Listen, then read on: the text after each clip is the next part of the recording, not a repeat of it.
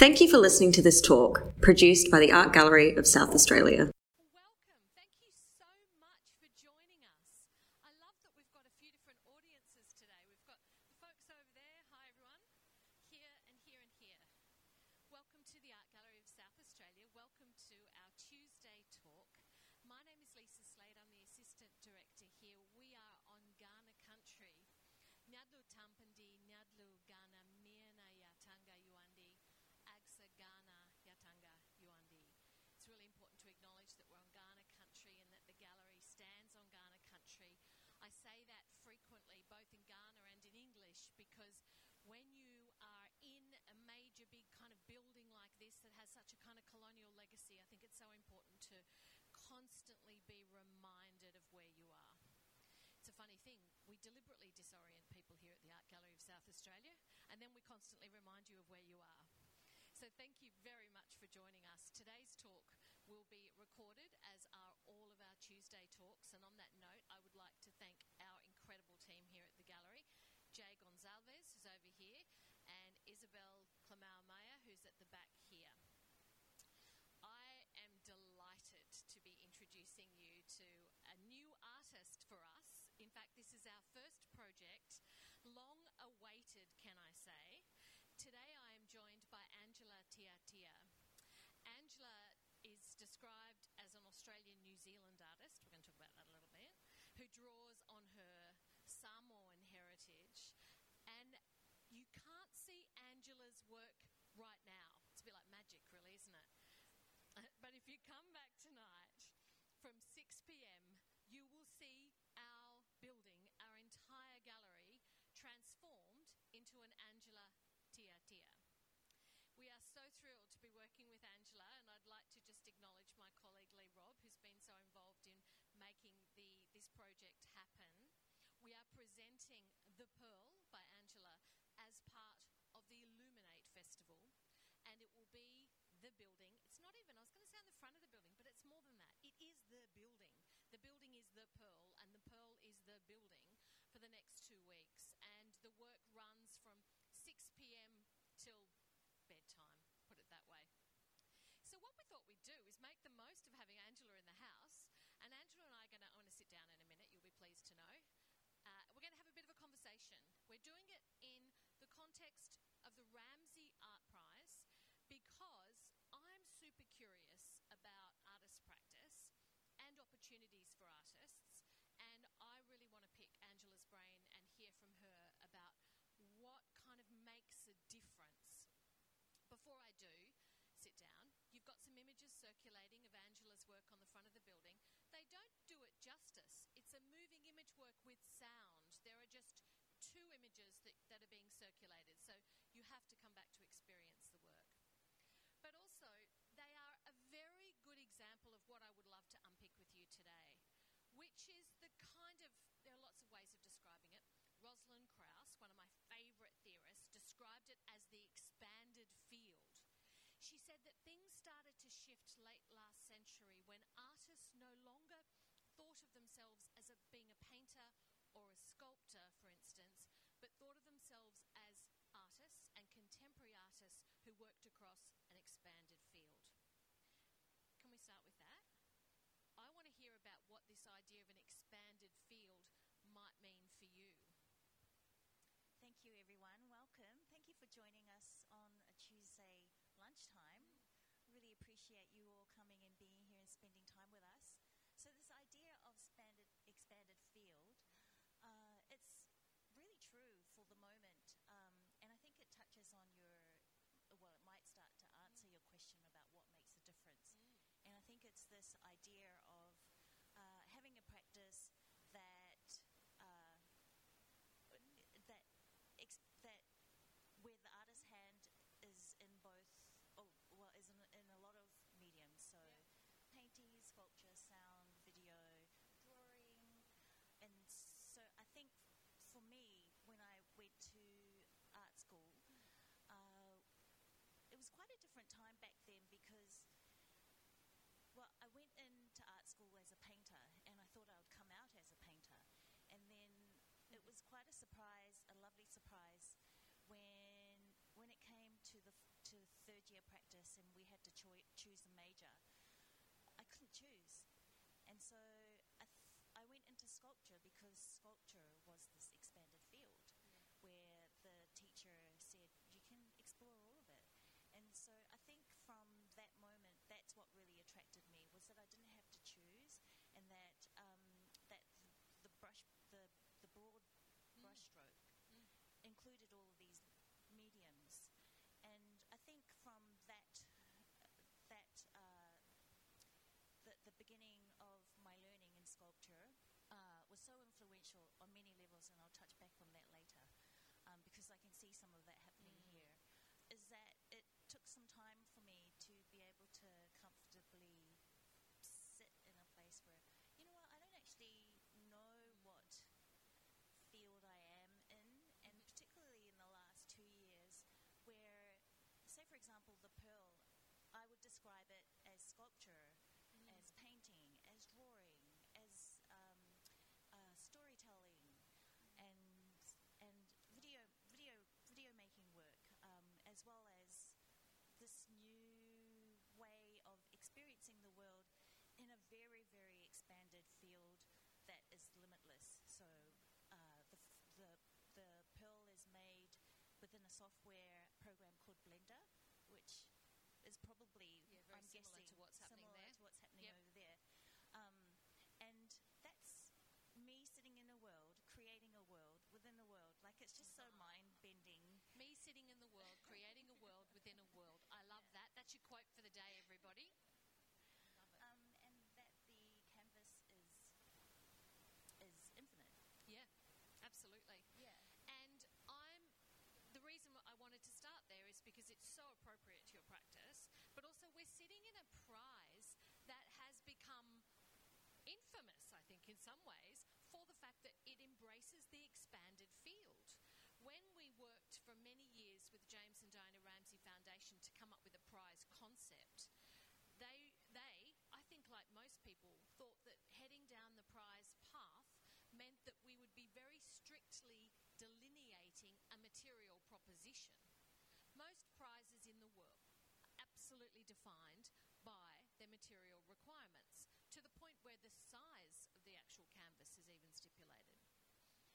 They, bless them, came along on the journey, which was to say, no holds barred, give us anything, and contemporary art is with time, and hence is shape-shifting, and is whatever time makes it. Its time makes it. I want to unpack the expanded field a little bit more technically. I remember, I think one of your most iconic works is that incredible self-portrait where your legs, your whole body is extended. You know exactly which one I mean. If you Google Angela, you'll pull it up, where your body is extended up the wall. And I remember seeing it, I think it was the first work of yours that I saw, maybe, how many years ago do you think? 10 years ago? Maybe not quite. Longer, yeah. Someone can Google it and tell us. But it struck me at that moment that I wasn't just looking at a photographic self-portrait. I was looking at something that was also performative and kind of in and with time. And I was deeply aware of the cultural connections immediately, both to kind of Western forms of representing the female body, but also cultural connections back to Samoa. I kind of saw those things happening together. Can you just talk to us a little bit about how the early works, and you've just described so beautifully your studies, starting with painting, then thinking in sculpture, how your early works, in a way, were very were wellsprings, I suppose, for a way of working now? It's really interesting because this year has been really productive for me in terms of making new works. I'm currently making a new work and thinking about my career and what this particular work means for me in particular in terms of the growth of my voice. And I think it's Walking the Wall that you were talking about. So with Walking the Wall, it's a self-portrait where the camera's on the ground and I have a bodysuit on and my legs are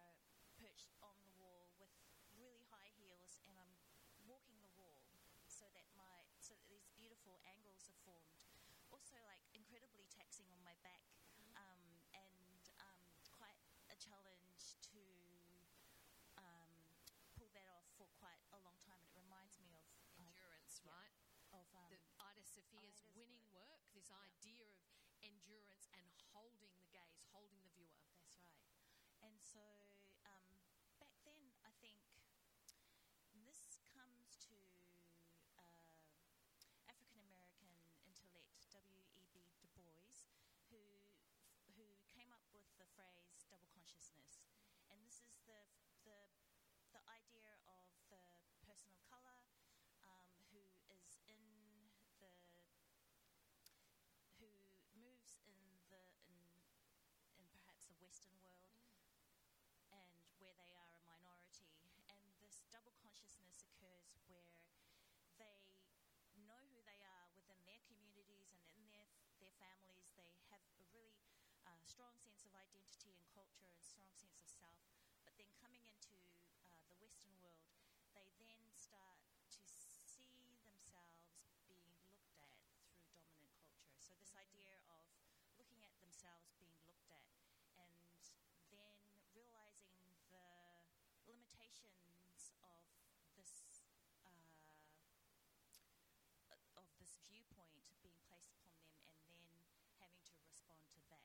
So I think from the beginning of my art practice, I've been wrestling with this idea subconsciously, and then I think in this new work in particular, it's that closing the gap, so that I'm making a work that's authentic to myself and my art practice, where I no longer have to, or will no longer, where I don't need to wrestle with this, the idea of two selves, so that I'm existing in the world fully as I am, present as an artist and as a member of the community and member within my family. So wonderful. In a long No, that was way. great. Does that make sense? It makes such sense. And now what I'm doing as well is drawing a link to the final part of the work, Pearl, that you'll see on the front of the building when you come back. Some female figures emerge in that kind of from the building. And in fact, if you stand on the eastern side, which I had the honour of doing 2 nights ago, you'll actually see the figures also reflected. It's one of the great things about projections. You see it reflected in the waterway as well. Yeah. I'm curious about this. I'm really curious about double consciousness and the idea of the gaze and the idea of the feminine. One of the reasons, just as a brief anecdote, one of the reasons that we knew we had to work with Angela Tiatia on this project is because we wanted to think about the notion of a kind of, we wanted to rebut, if you like, a Western frame of the exotic and of representation. So we were doing our own double think here at AGSA.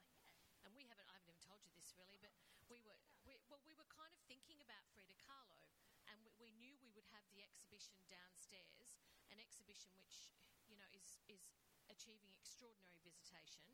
27,000 people, I think it was, wasn't it, Rana? 27, 24, something incredible like that in 1 week. Having said that, the last time we did a projection on the front of the building, we had 700,000 people see it.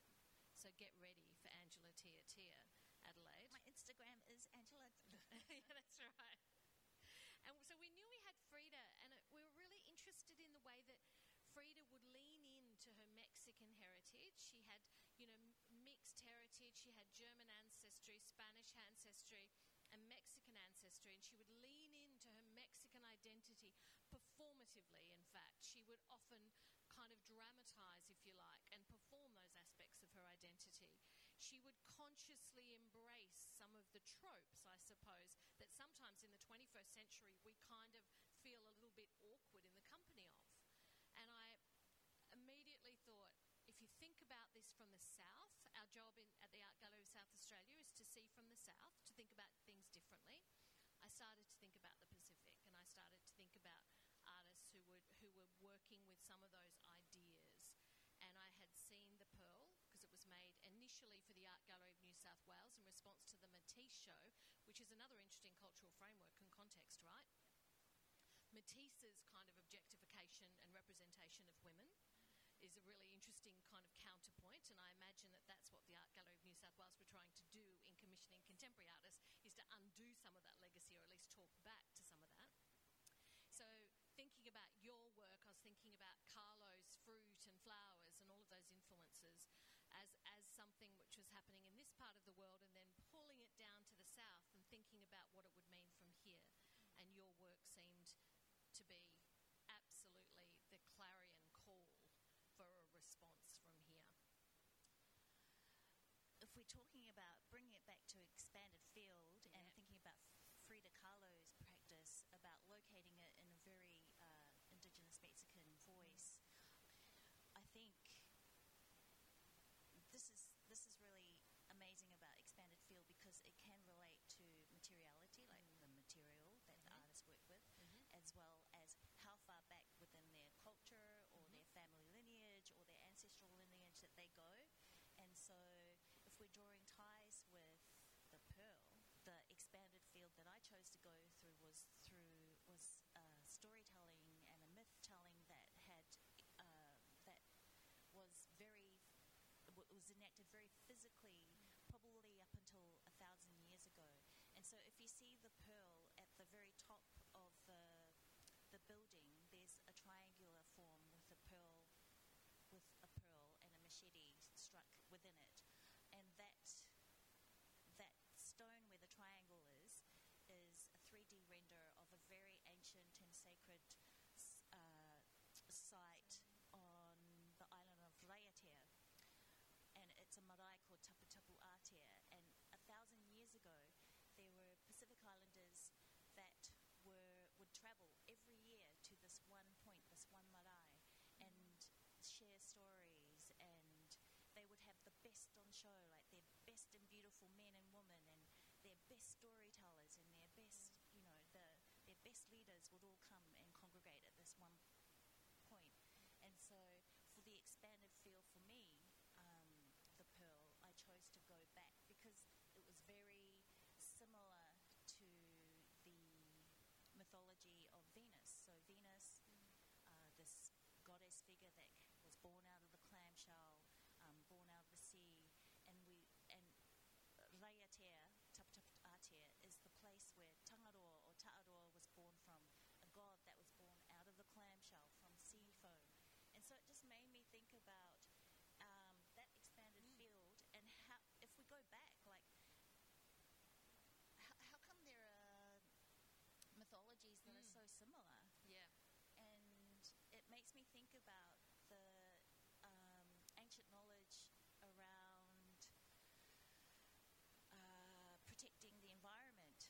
For me, ancient knowledge tells a lot about the sacredness of certain plants and animals, and when to harvest them, how to protect them.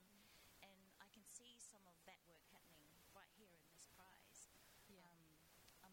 No, this is good. This is so great. My mind just went to Gail Marbo's incredible work, So you see Angela's work on the front of the building. It's like a new marae. If you think about what you've done without, it becomes a kind of new, post-classical, post-colonial marae in a sense in Adelaide.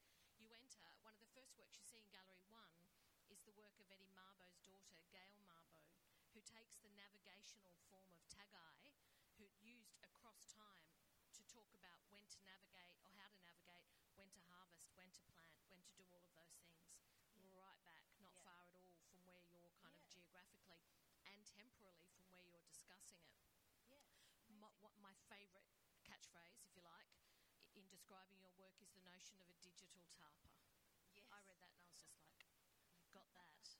You've got it. Like, that's just everything, isn't it? So many of you would be familiar with tapa, and in fact there's a reference to tapa in this room. If we have a look at the work just behind you all, don't mind at all if you want to just move your head around so you can have a look. There's a work that is an allusion back to tapa in a sense, because it's a koya. This is a coconut fibre, a coconut husk. JD Reformer. JD's work here is, he uses the idea of the kind of cloth of nature, if you like. Not the bark cloth of the tapa, but the cloth here of the coconut husk or fibre. He talks about coconuts as this fibre and material which is emblematic of being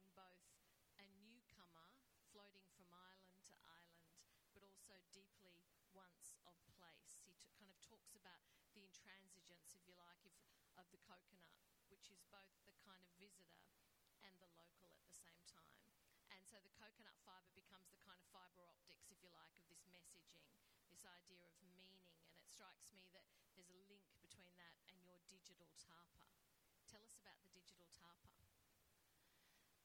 It was interesting working with the Art Gallery of New South Wales because the brief was so open, and I was responding to the small bronze sculpture that Matisse had made while he was in French Polynesia, and it's probably this big. It was on display at the same time that his show was on, as well as mine. And the thing that really got me about this bronze sculpture was the depiction of Venus in such a different way, that she was on her knees, or she is on her knees perched like that, and she's got her armpit up, and she's like in a really active and quite, I would imagine for the time, quite a, what do you call it, like a, quite a... Active, and so with agency, assertive, yeah. Probably erotic, at least for Matisse, I'm sure. Yeah, and so she wasn't passive. Yeah. And so that was no like... supine, it wasn't kind of a supine... Yes. And I was like, boom, yes, I love you, girl. You're going to be my inspiration. And then, but the shell too. And so I just wanted to think about, much like JD's work, how do we locate these ideas of materiality that link us back to our homelands? How can I bring that into the work? And so I started thinking about clamshells, and then I like to think of myself as a bit of a comedian, and you can see humour a lot in my work. I know, that's why I was just laughing, because I was thinking of describe to everybody what the clamshell actually is in the work.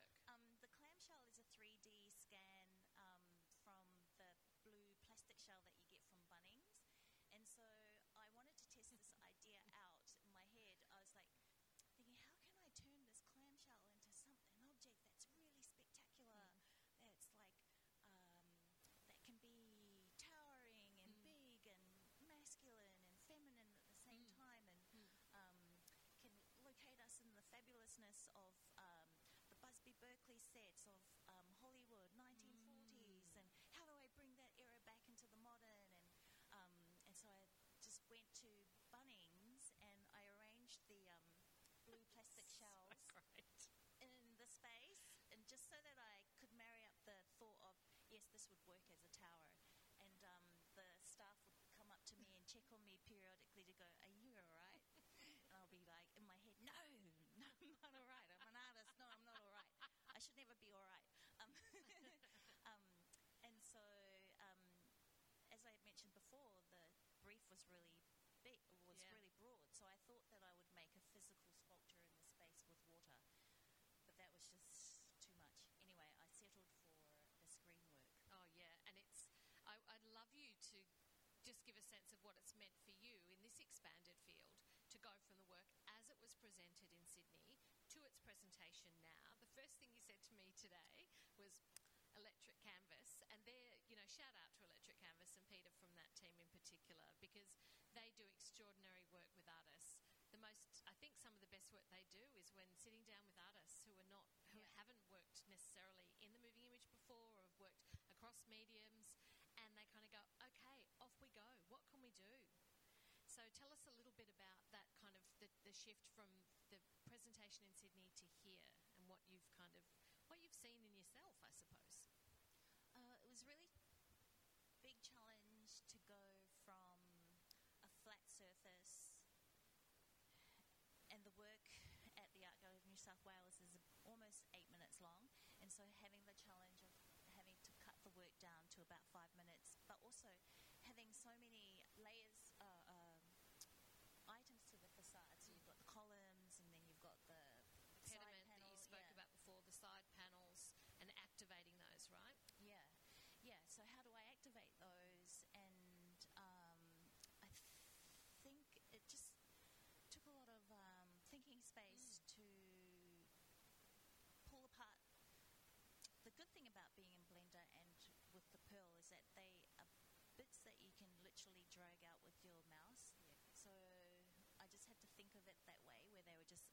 in the space, I could drag them out and then reinvent the way that they're brought back in, paying respect to the facade of the building and also paying respect to the original work.